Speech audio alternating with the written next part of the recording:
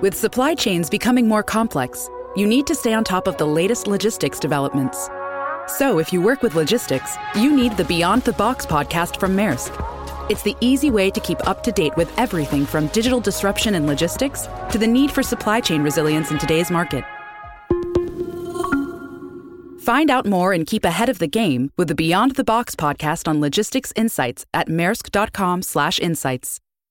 This is Optimal Startup Daily, episode 552, The 3 Reasons Great Companies Stop Growing and the Solution, by Christine Comaford of smarttribesinstitute.com. And I am Dan, I am your host, reading to you every single day of the week, including weekends and holidays. What we do is we find authors who can really help you improve your business life, and we get their permission to read their blog posts right here in audio form. So with that, let's get right to our post for today as we optimize your life. The 3 Reasons Great Companies Stop Growing and the Solution, by Christine Comaford of smarttribesinstitute.com. Why do great companies stop growing? Is it a sales or product issue? Does a key market dematerialize? Nope. It's much simpler than that. Business leaders come to me because they want growth, which often involves finding and fixing problems. They want their salespeople to sell more, their engineers to innovate faster and with greater ingenuity, their client care people to better service accounts, and on and on. Hey, who wouldn't want to solve all these problems? Yet these are not the real problems. They are merely symptoms of underlying structural problems, indications of people getting stuck in their critter state, in fight, flight, or freeze. And leaders often put their teams exactly there, albeit unintentionally. When companies grow, they come to certain places where the things that used to work, the things that created that level of success, don't work anymore. We call these inflection points, and these crucial points are tied to revenue and company growth. Here's the trouble with inflection points. At each one, you have a whole new company. At each inflection point, a company must reinvent itself in order to reach it and move through it. If it doesn't, it'll become stuck and ultimately decline into a parabolic upside-down curve rather than an undulation back into growth mode. How do you navigate between inflection points?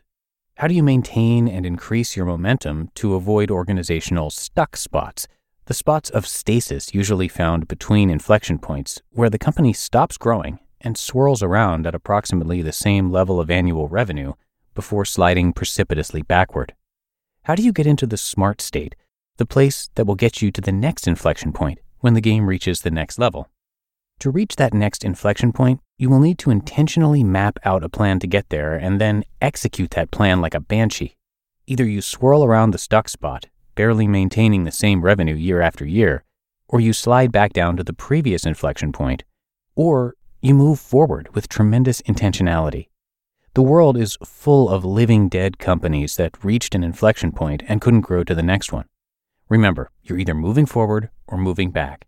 Stasis is not sustainable. What happens at inflection points?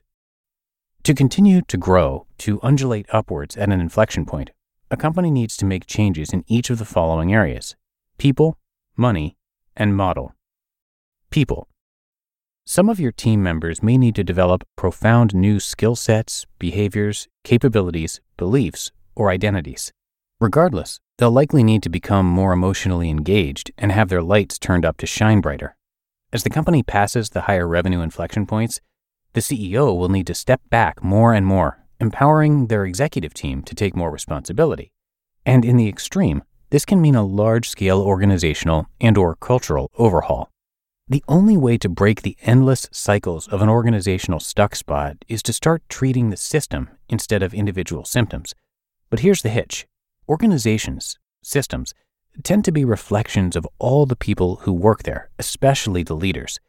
And that means that in order for your organization to change, everyone has to be involved, starting at the very top of the organization and working all the way down the organizational chart to the people on the front lines. It also means leaders must work on themselves, on their own beliefs and behaviors. Money. At each inflection point, you'll want to ask a number of money-related questions. How is the business funded? Do you need expansion capital? How are departmental budgets created or not? How are costs accounted for? And what is the discipline in reporting? Financial systems must be looked into and explicitly altered to fit the next inflection point. You want to look at how efficient your operations are, how streamlined your expenses are, how you track ROI on all projects, internal and external. Looking at sales will be essential too. Does your process of creating and converting new business work well? Are your incentive programs motivating? And are sales commissions tied to profit per sale? What are your sales channels? Both your top and bottom lines must be aligned with your growth goal. To grow to the next inflection point, your systems must be aligned and your funding model must be appropriate. Don't forget strategic partners, industry influencers, and key alliances, as well as liquidity event planning. Outsourcing or sale of non-performing or low-margin business lines need to be considered here too. Model. What's your business model?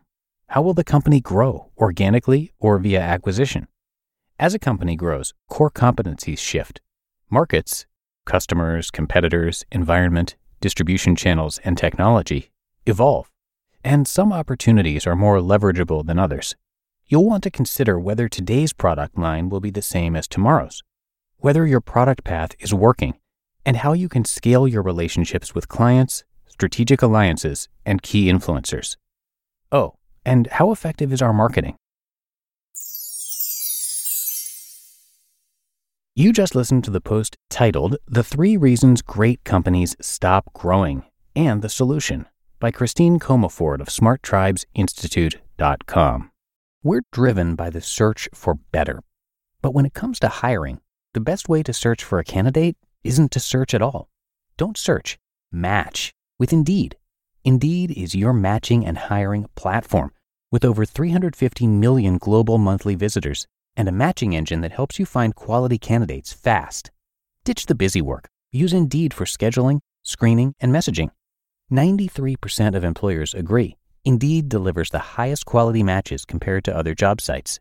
One of the things I love about Indeed is that it filters out those incompatible applicants. So when you're hiring, the process is much faster, and you only have to consider applicants that are already likely to be a great fit. And listeners of this show will get a $75 sponsored job credit to get your jobs more visibility at Indeed.com/startup. So just go to Indeed.com/startup right now and support our show by saying you heard about Indeed on this podcast. Indeed.com/startup. Terms and conditions apply. Need to hire? You need Indeed. And I want to thank Christine for letting us share her work. She is sought after for providing proven strategies to shift executive behavior to create more positive outcomes, enroll and align teams in times of change, and profoundly increase sales, product offerings, and company value. Coaching, consulting, and strategies have created hundreds of millions of dollars in company value and revenue. And the neuroscience techniques that she teaches are easy to learn and immediately applicable to help leaders see into their blind spots, expand their vision, and more effectively influence outcomes. Christine has been thanked by Bill Clinton, and Bill Gates called her super high bandwidth. So come by SmartTribesInstitute.com for a lot more. But that should do it for another edition of Optimal Startup Daily. I thank you so much for listening each and every day. That is, of course, how we can keep this show going. So have a great rest of your day, and I will be back again with you tomorrow for the Wednesday show. So I'll see you there, where your optimal life awaits.